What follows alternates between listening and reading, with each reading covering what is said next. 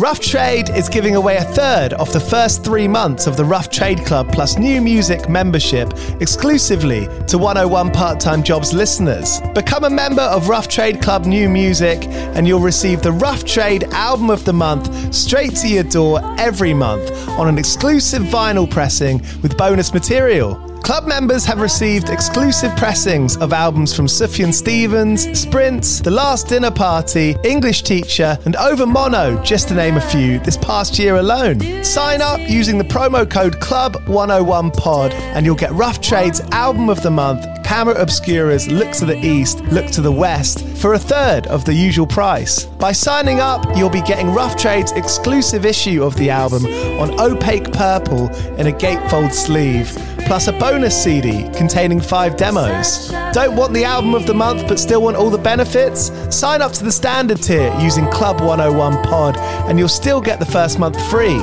You'll also get free shipping on all orders, 10% off at the bar and on secondhand vinyl in store, and exclusive access to sold out Rough Trade events. So don't hang around. Head to roughtrade.com/club and sign up with the code CLUB101POD. That's CLUB101POD and claim money off Rough Trade's Album of the Month today. This offer is for UK residents only.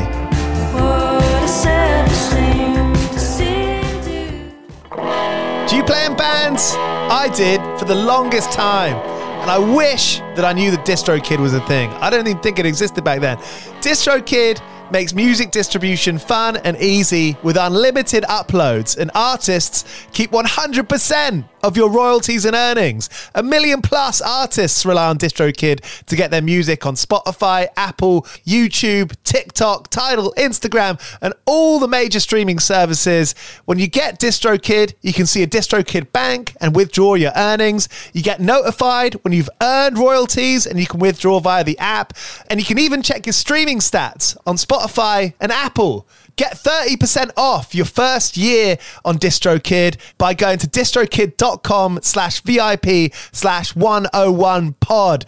30% off for your first year. That's not bad. We know it's a tough world out there. Why don't you make it easier for yourself? And to get 30% off that free year as an artist, where you get 100% of your royalties and earnings, go to distrokid.com/VIP/101pod. All right, stay with me. I'll be right back after this. The future is a hefty responsibility and not one that we take lightly. But then taking things lightly has never been what Hefty is about. That's why we've created the Hefty Renew program that turns hard-to-recycle plastics into valuable resources like park benches and building materials. To participate, simply fill up an orange Hefty Renew bag with accepted items, tie it up, and drop it in with your regular recycling. That's it. It's that easy. It's time to rethink recycling with Renew. Particular valued resources may vary by geography. More info available at heftyrenew.com. It's time for today's Lucky Land horoscope with Victoria Cash. Life's gotten mundane, so shake up the daily routine and be adventurous with a trip to Lucky Land. You know what they say, your chance to win starts with a spin. So go to LuckyLandSlots.com to play over 100 social casino-style games for free for your chance to redeem some serious prizes. Get lucky today at LuckyLandSlots.com. Available to players in the U.S., excluding Washington and Michigan. No purchase necessary. VGW Group. Void where prohibited by law. 18 plus. Terms and conditions apply. Hello! You're listening to 101 Part-Time Jobs, the podcast where I usually speak to bands and artists about all the different jobs they've had along their way. Today is the 200th episode of the podcast. I thought, well, I could speak to some people that, you know, I really hold in high regard. And I kind of realised, maybe this is a humble brag, but I do that all the time.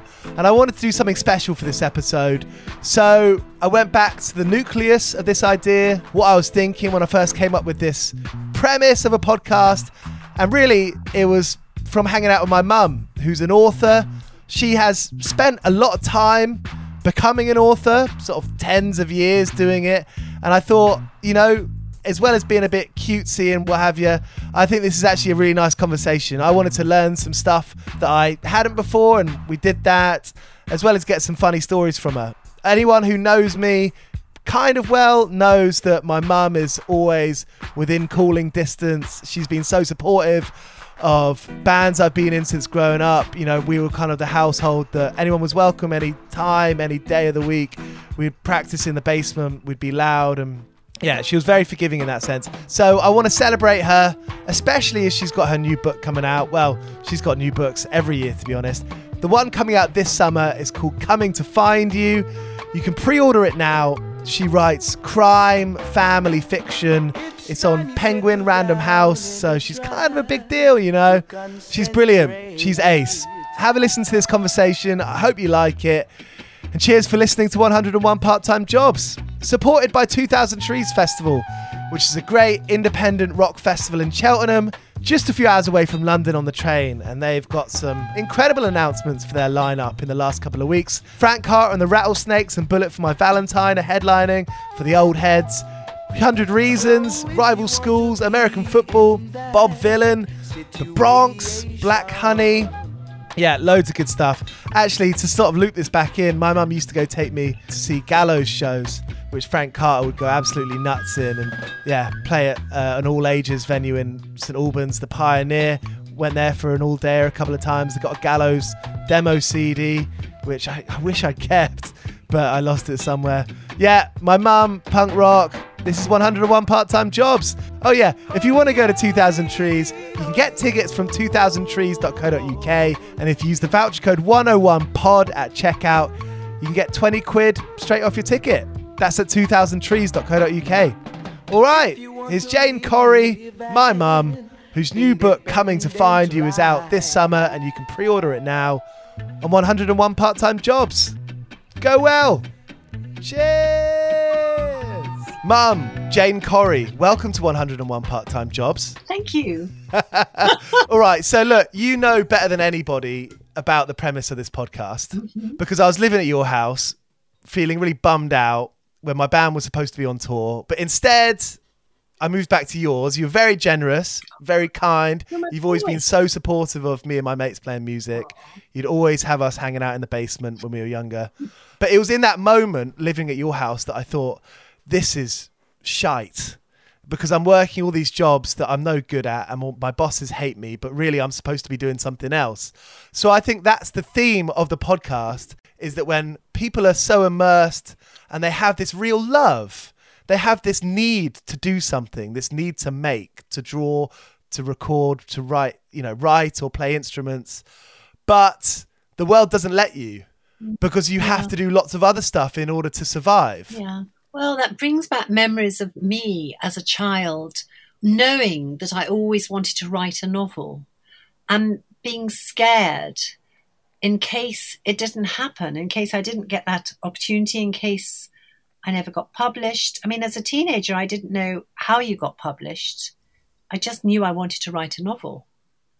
And I read a lot.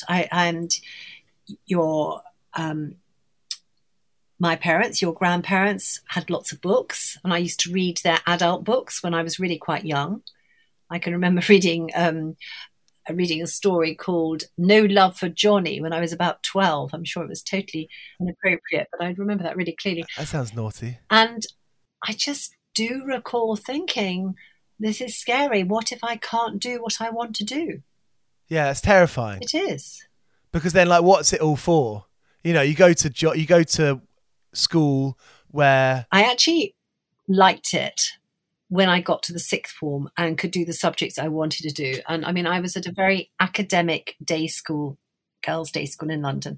And it was the kind of school where in those days, providing you passed two pretty tough entrance exams, the fees that were charged were in proportion to your parents' income. And my parents didn't earn very much. As I said, they were educated, but they didn't earn very much. In many ways, their lives had been changed hugely by the war. So they had very little money, but they did want to give me and my sister, your aunt, a good education. I haven't heard of that before, Right. a sliding scale private school. Yeah, well, it doesn't happen now. It no longer applies to the school that I was at. So I just do remember thinking that, you know, this is what I wanted to do, but I had to go through hoops, like taking exams in maths and chemistry and biology and things that I absolutely hated. And also it was a very competitive environment. So I think I really only enjoyed school when I got to the sixth form and could do what I wanted to do. And when I made a really good friend who joined the sixth form, my friend Claire, and that was lovely.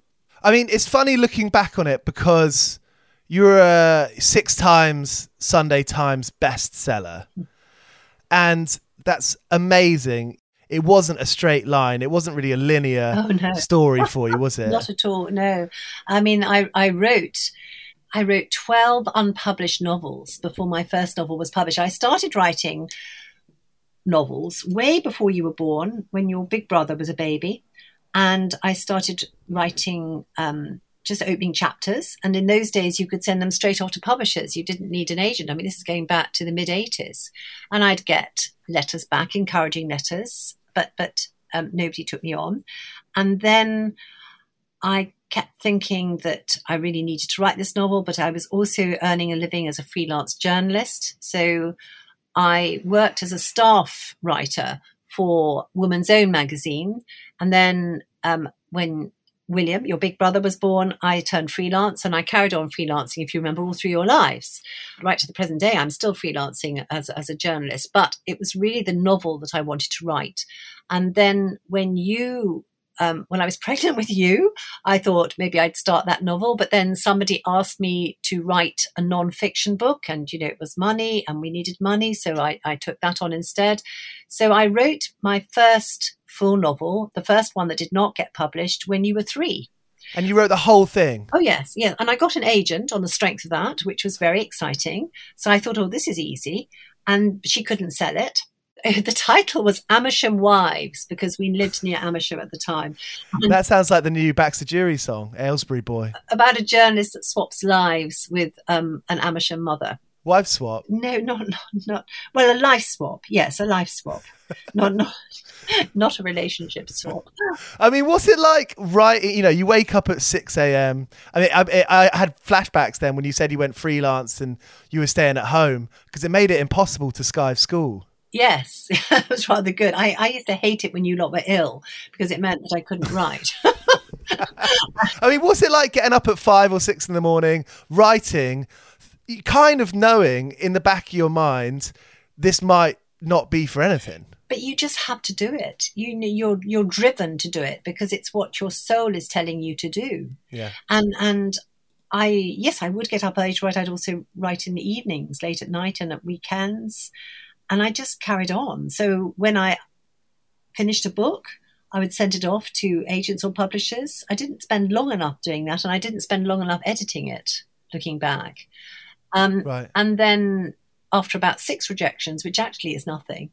I mean, many people get loads of rejections, and that's par for the course. But I would then start the next novel. So I wrote a novel a year for 12 years. Were you pretty confident the whole time? No, did that go up and down? No, I was really depressed when they got turned down. And I never thought that I'd stop, because I couldn't. Writing is like breathing. I couldn't stop.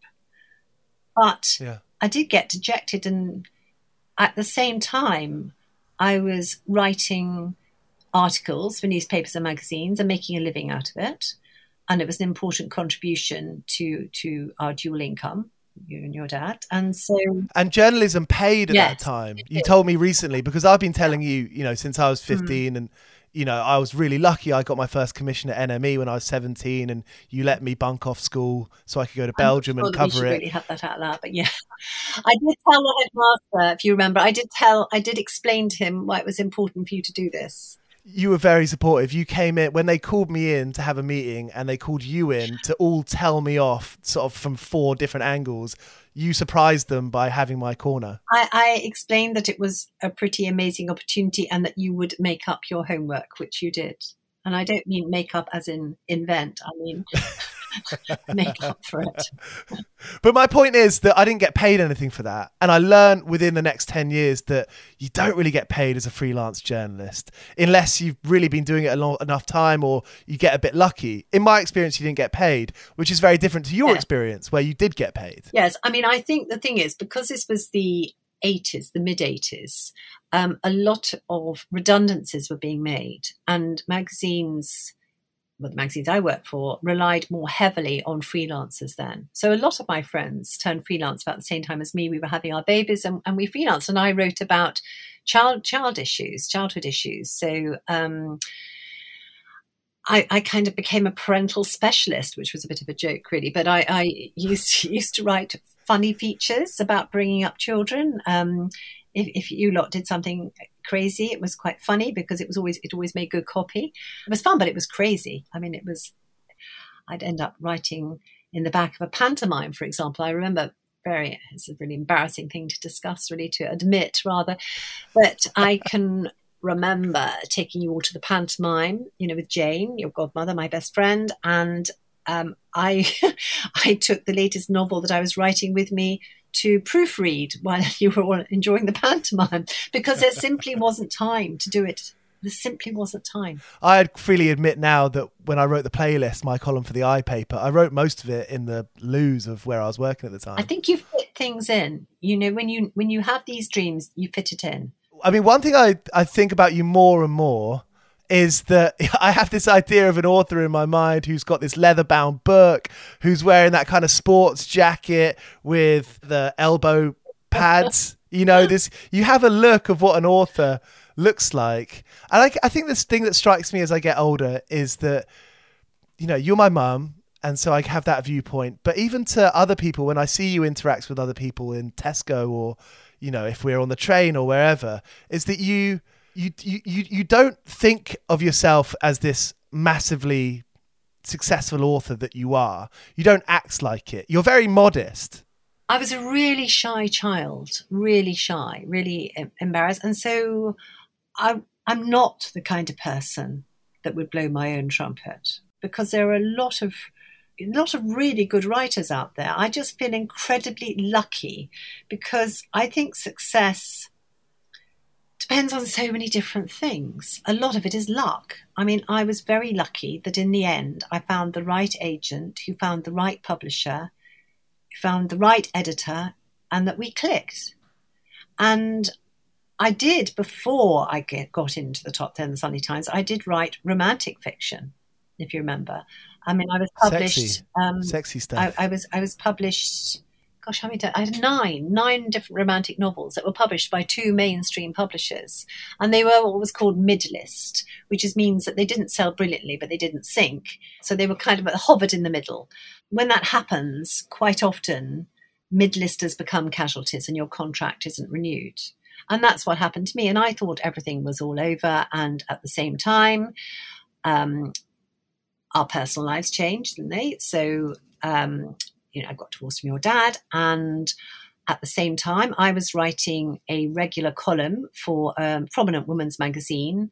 And the column had been going for 10 years. And I wrote a column a week. And it was very much my bread and butter. And at the same time, that column ended because the editor left. And often new editors bring in new staff.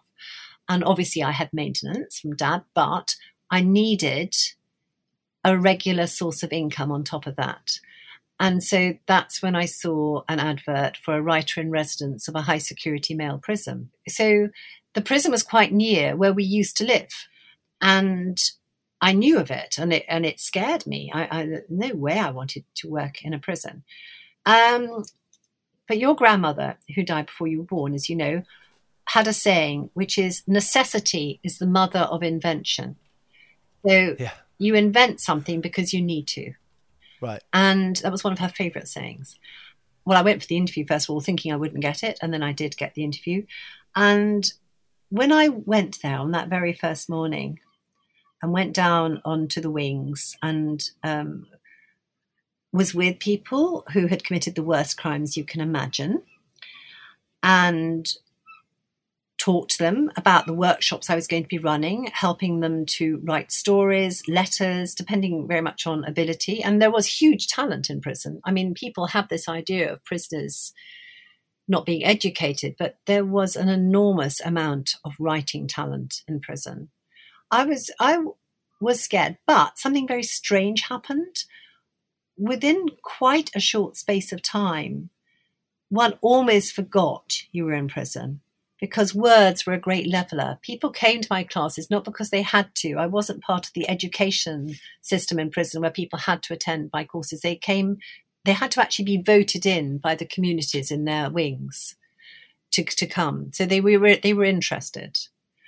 And as I said, we had some great talent, and I produced a book called The Book of Uncommon Prayer, because when I started at the prison, somebody said to me that when men get sentenced, they either find the gym or they find God. And the gym was very popular, and so was the chapel.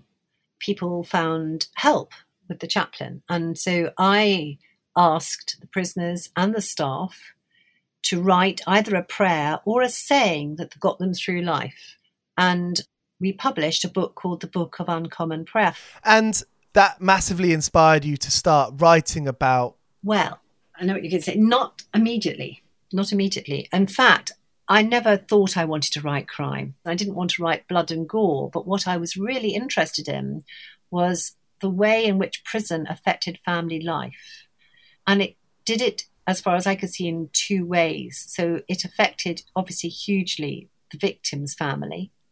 And it affected the family of people who had been sent to prison, because it could be a complete and utter shock. How awful to find that someone you loved had actually committed a crime.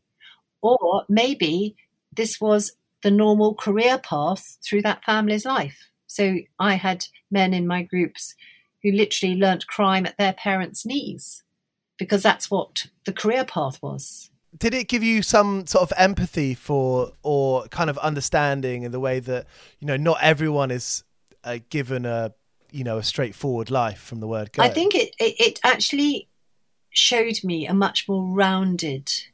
gave me a much more rounded view of life. I was possibly quite sheltered at that stage. Like many people, I'd read about people who'd committed crimes and I'd think how awful. Well, I still think how awful, but I've also learnt the background. And in no way is that excusing them. And obviously it's totally wrong. But it also made me think very hard about all kinds of things. So one man came to mind. He came up to me in my first week and he said, I need you to know why I'm in prison. And he said, he would tell me how he'd been driving at 40 miles an hour when he should have been doing 30. And a car came out of the side road and he went into it and the driver died. Now, he'd been doing 10 miles more. He'd been driving 10 miles faster than he should have done, which is something that, a lot of people do. And he said that his crime, his punishment for him was knowing that he had killed someone, that he would have to live with that for the rest of his life. He also told me how his mother couldn't leave the house. And this is actually known as the silent sentence. It's the sentence that relatives carry when someone that they love has committed a crime. So it's easy, it's simple to look back on and say, that was your journey. You learnt such on a personal level about, this new subject, and you've carried that into your own creative process. You've carried that into your writing. But it took time, didn't it? It took a few years to find your voice with that stuff. It did. Because I'd been known for writing romantic fiction, and it was hard to break through. I wrote a book about prison, and that actually got sold to a very small publisher, and it kind of didn't go anywhere. And then it was probably about 3 years after I left the prison that I started tinkering with an idea about a young woman lawyer who went into a prison to defend a murderer to handle the appeal of a man who'd already been sent to prison for murder. So when I worked in the prison, I would often see young lawyers coming in, and they seemed young to me, to handle people's appeals, because many people in prison would spend hours and hours in the library doing their own research, trying to build up evidence about why they needed to be released. Right. And that inspired my husband's wife. And I wrote 3 chapters, and I changed agents, and I sent it to 3 people. One turned it down. Another one said they wanted me to write something different. And then the third, the agent that I went with, and I'm still with, and I'm really happy with, and incredibly grateful to, took me on the strength of 3 chapters. And of course, I'd had so many knocks by then that I said to her, well, what if you don't like it when it's finished? And she said, I will, which was the most wonderful thing. And Right. She then sent it. This is my wonderful agent, Kate Horden, and she then sent it out. And one day she rang about 3 months after she sent it out. She said, "Oh, Penguin is interested." Now, I didn't allow myself to get excited because, as I said, I'd had so many knocks.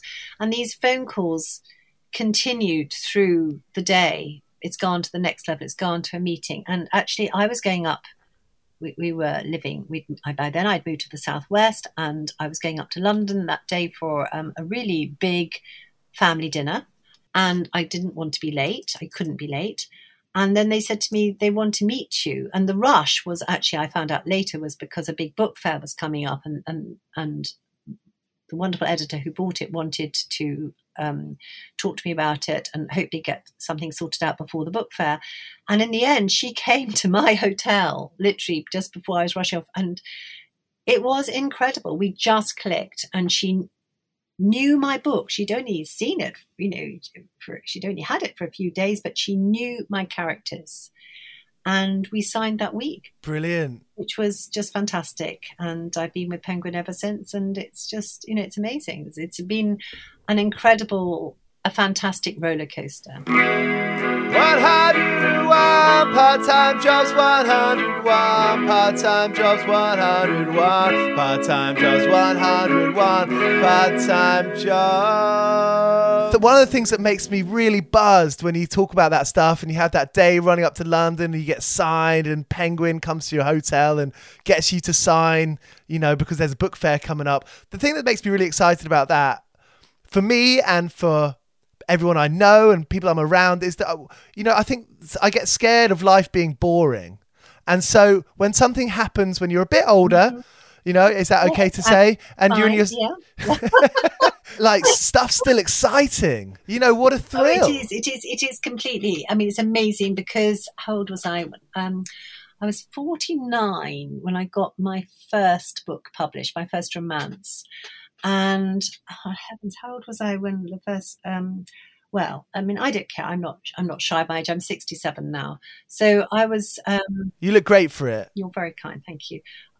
So yeah, I mean, I was 60 odd when I got that first bestseller. Wow. Yeah, that's 59, great. 59. But it's really. I mean, the age is in the head, isn't it? I mean, it's really important that age is in the head. I mean. I don't see myself as being older. I think there comes a time when you do realize perhaps you've only got a certain number of years to carry on and do more things. But in a way, that's an incitement. You want to do that. Anyway, I don't feel old. So I sometimes think that I'm running out of time, wanting to work in music and interview bands. I sometimes think, 31's a bit old to be getting on with this. And on another regard, I also have those kinds of bummer thoughts where I think, I'm not good enough. Other people are better. Other people prefer that person to me. But I'm really trying my best, especially recently, to try and convert that into like a proactive energy and be like, all right, well, all that stuff may be true. I may be not the best in the room. I may be, not the youngest in the room, but actually that's going to make me try harder because I've got to try harder. Exactly. And you've hit the nail on the head then. So when I was your age, I had friends who'd started to get published as novelists. And I thought, I'm not doing it. What's happened? I haven't even got them. In fact, was I writing novels then? Yes, I was writing bits of novels. I don't think I'd finished my first novel because, I was looking after you 3 children and doing my freelance work. So it was busy all the time. Yeah. But I was aware that people my age were getting published as novelists. And I began to panic, I have to say. That did frighten me. But when I look back, I can see that this was actually a really important training ground. I often see those unpublished novels as what I call my self-imposed apprenticeship. Right. So I was working for myself and teaching myself through the novels that didn't get published, teaching myself what to do better next time. That's something that comes up a lot on here because all these musicians, you need time. Yeah. You need years. And that is something that the industry doesn't give to you. And yet at the same time, while you're getting on with, quote, ordinary life in inverted commas, that's giving you the material to write or Right, to yeah. make up music, or to do it. So it's actually all part of it. It's really important. When you're freelancing or you're writing music or words or you're a journalist or whatever career you have that is a bit up and down, you don't know exactly how much you're going to be making that month, let alone maybe not even that year. How did you deal with, that stress that I imagine you must have been putting on yourself at times? Probably not very well, actually. How did I deal with stress? Okay, so I think I ultimately believe that everything will be all right. I believe that we need to be good to other people. It's hard. It's really hard at times when people aren't very nice to you. But how do I deal with stress? I write.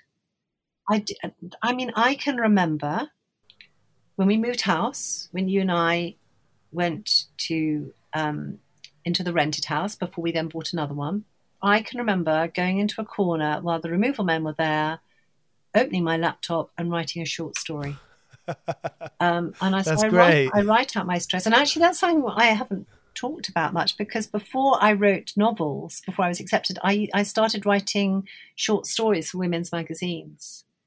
And I still do that, which is lovely. And one of the magazines that I started writing for in the very early days, My Weekly, is a magazine I still write for. I love that connection that I've written for them for over 25 years. Yeah, that's amazing. And it's not My Weekly, but I don't know if you're writing for them, but when we were younger, there was lots of those magazines lying around on our kitchen table or like the kitchen worktop bit. And there were all those stories of my wife was cheating on me with my nephew. Every single combination of that. My daughter was going out with my dad. And it's like, all of that stuff, I think that kind of fucked me up, I didn't write features like that. I know, but they were around, those magazines. I would read magazines because I was a journalist. And gosh, that's scary. I'm really sorry about that, but I didn't write features like that. I know. Mind you, one thing that I did do rather shamelessly was I was constantly writing about you all as children. And so you must remember times when photographers came down and took photographs, my child's skateboards or my child's dessert. Also, it was another time when I did a piece on getting your child's portrait done. And I think it was the Telegraph that sent a painter down to sketch William when he was little. I'm glad we could be of service. The future is a hefty responsibility and not one that we take lightly. But then taking things lightly has never been what Hefty is about. That's why we've created the Hefty Renew program that turns hard-to-recycle plastics into valuable resources like park benches and building materials. To participate, simply fill up an orange Hefty Renew bag with accepted items, tie it up, and drop it in with your regular recycling. That's it. It's that easy. It's time to rethink recycling with Renew. Particular valued resources may vary by geography. More info available at heftyrenew.com.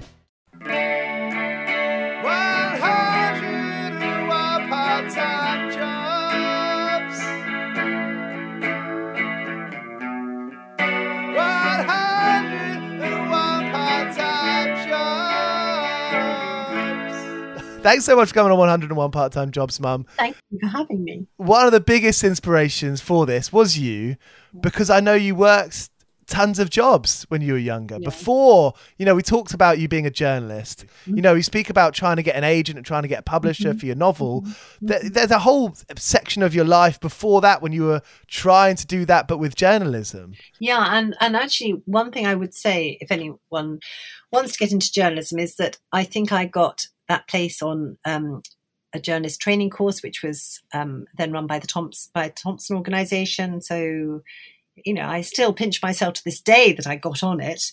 Write for the university magazine. If you're at university or college, get onto the magazine and write, because I did go along to that interview clutching a whole load of clippings of articles that I'd written. I tend to end these episodes, Mum, with asking people of a work gaffe, a work fail. I live in Deptford, which is in Lewisham. Lewisham is great. The history of arts here is amazing. Dire Straits played their first gig around the corner. Squeeze are from here. I love that you used to live in Blackheath, up the hill. And Lewisham as well, remember? you worked a couple of jobs around then, waitressing. Oh, didn't no, you? I know what you're going to say. Okay. Oh, Lord. It's okay, not bad. It's not bad.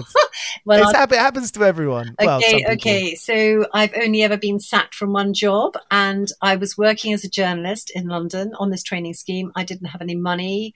I was broke. I needed to pay the rent, and I was renting at that time in Blackheath. And I took a job in a wine bar in Blackheath, and I was sacked because I was slow. They put me in charge of chopping up peppers.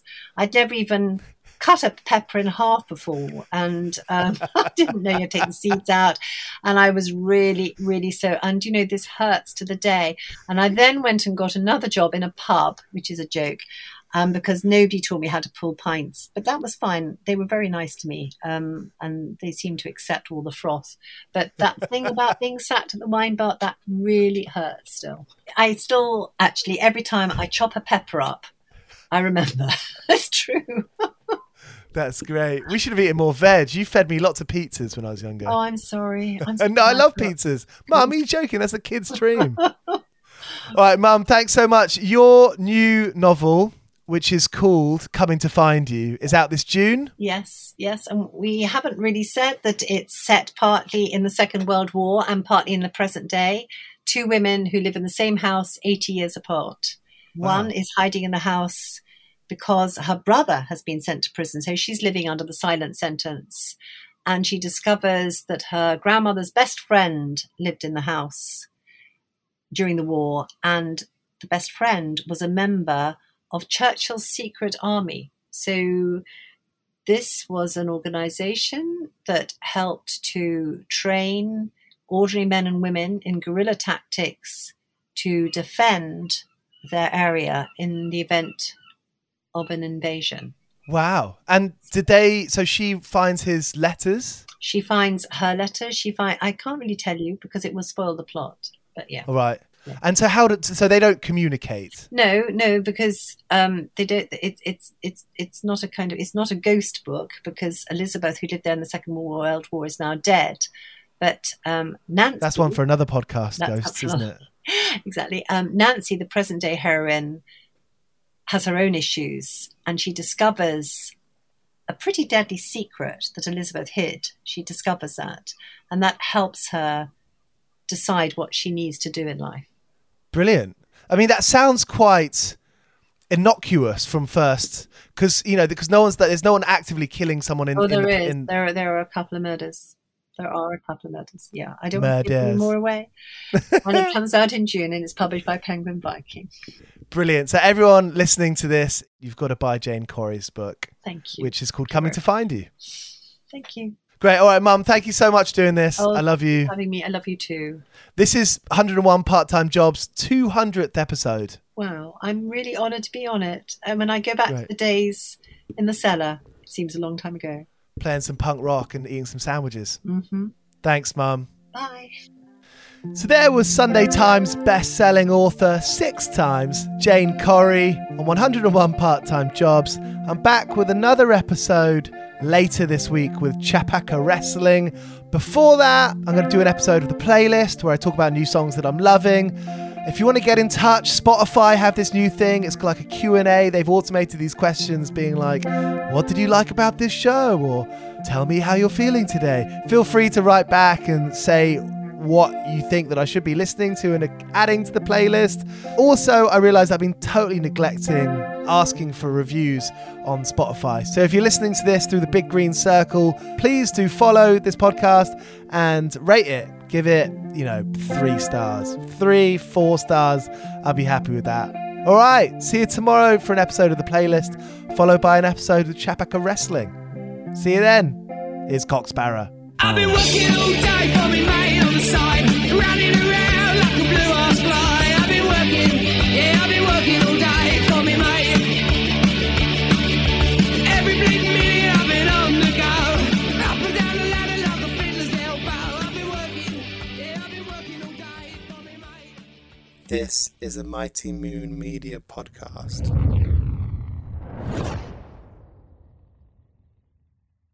It's time for today's Lucky Land horoscope with Victoria Cash. Life's gotten mundane, so shake up the daily routine and be adventurous with a trip to Lucky Land. You know what they say. Your chance to win starts with a spin. So go to LuckyLandSlots.com to play over 100 social casino-style games for free for your chance to redeem some serious prizes. Get lucky today at LuckyLandSlots.com. Available to players in the U.S., excluding Washington and Michigan. No purchase necessary. VGW Group. Void where prohibited by law. 18 plus. Terms and conditions apply. Hey, podcast listener. Do you love talking about movies, music, TV, comics, and games? Then you should be listening to The Great Pop Culture Debate, back and bigger than ever for Season 9. This season, the panelists discuss the best James Bond film, the best Elton John single, the best Nickelodeon original series, the best Batman villain, and so much more. Find the show wherever you listen to podcasts, or head to greatpopculturedebate.com. More than 100 topics are already available. Subscribe today.